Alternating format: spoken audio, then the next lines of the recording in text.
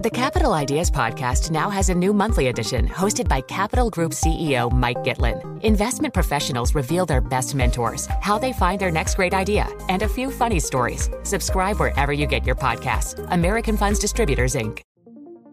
What could you do if your data was working for you and not against you? With Bloomberg delivering enterprise data directly to your systems, you get easy access to the details you want, optimized for higher level analysis, and financial data experts committed to helping you maximize your every move. Our data is made for more, so you can show the world what you're made of. Visit Bloomberg.com/enterprise data to learn more. Let's get to our guest, Cameron Brandt, Director of Research at EPFR, to take a look at markets. Cameron, earlier this year, I found myself asking the question to many guests, once we get the China reopening and once we get the Fed to kind of peak in terms of hawkishness, how do you like the notion of a big rebound? And we've got sort of both of those things in the back pocket now, and somehow we're not uncorking the champagne. Why? Well, I think in both cases there's a big asterisk. China has effectively abandoned zero COVID, but now we have to get through the COVID that's been unleashed before the presents under the tree can be opened. But money is still chasing that rebound.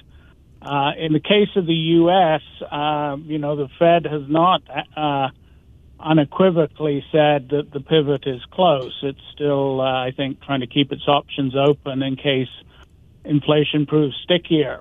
So, there really isn't a reason to open the champagne on the U.S. interest rate side just yet. Cameron, just to follow up on China, how much of this China risk has been factored in by markets? Could China news drive assets even lower now in 2023? I think so. I think, it's very hard to gauge risk in China. Official data is fairly, I think, carefully curated. And we really don't know quite how the sort of post-restriction COVID wave will run.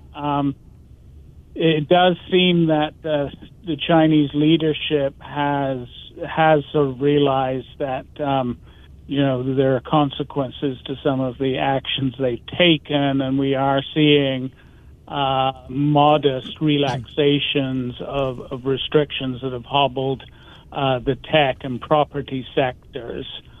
But I think we all know that the authorities there will react pretty strongly if the uncertainty and slowing economic growth causes any kind of social issues. Well, there's so much negativity. I find myself wanting to push back on it a little bit. I think we're overthinking it if we're trying to turn the China reopening into a negative. Yes, it's possible that the virus will be spread, but then the virus has more or less weakened over the past 3 years, which is kind of what happens with these viruses, is they mutate to save themselves and they get weaker in the process. Can you not at least realize that people, once given freedom, they'll get out there and spend? It might take a little while. Well, there's certainly, a lot of the investors we track, and we do it through the mutual fund lens, they've been in your camp more or less consistently, certainly since the middle of this year. We're looking at yet another inflow into dedicated China funds this week. So, the rebound may not come quite as quickly, but, we're seeing a very solid consensus that it will come. Mm-hmm. I think the biggest thing for me let me just follow that up really quickly. The biggest thing for me, I felt myself, even as a journalist and not as an advisor on investing, very negative on China when the common prosperity was, job one. And the tough regulation and the anti-private sector policymaking from Chinese officials, coupled with the COVID lockdowns, it was very easy to be negative. But now almost all of that has changed, and we don't know if it's sustainable.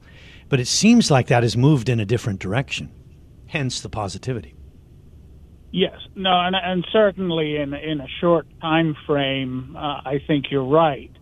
In the longer term, what has happened in China between the regulatory action against various areas in the private sector and the COVID lockdown, is a very strong signal that, the interests of foreign investors and indeed domestic investors are almost completely secondary to the perceived needs of the state. And I think people will remember that for a while. Cameron, people will also remember that 2022 is the year of tightening, and 2023 will likely be the year of living with a tightening. How much pain will this cause, you think? I think there's definitely some more pain to come. We understandably tend to focus on interest rates because those cross both the policy and the day-to-day living continuum.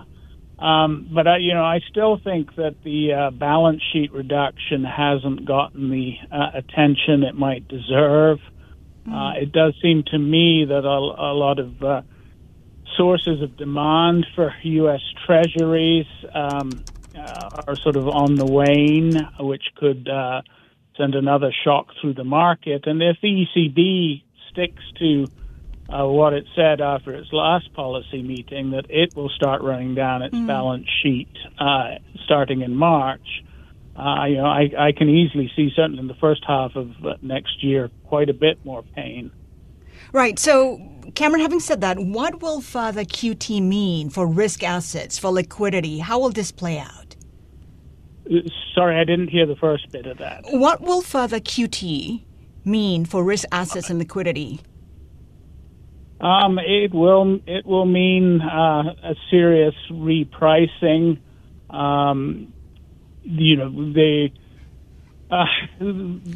They're taking away the punch bowl. That's what it is. And that sort of brings Italy and other heavily indebted European nations back into play. The high-yield universe in the U.S. Has been pretty richly valued for some time. So, but again, there is definitely an underlying assumption that once the pain reaches a certain point, central banks will back off. Okay, so let's set aside China and the Fed, because those have been the two major negatives for equity prices. Are there some countries in Southeast Asia, for instance, that would be beneficiaries of the China story that you like? Well, I'll be interested to see if there's a pivot there. The countries in Southeast Asia that have been getting the most attention recently, or attention in terms of positive flows to funds dedicated to them, are Vietnam and the Philippines, and they're very much supply chain relocation out of China stories. I'm going to keep a close eye on Thailand because it's obviously suffered considerably with the almost complete drying up of the Chinese tourist trade. And I think when people develop a conviction that the rebound we started this conversation with is underway, that Thailand will be one of the markets there that will really benefit. Cameron, we have to leave it there. Yeah. Cameron Brandt, Director of Research. I was going to ask him in 15 seconds what his number one conviction is. Just give us your number one pick at the moment. Well, in the short term, and funnily enough, the number one pick is Turkey.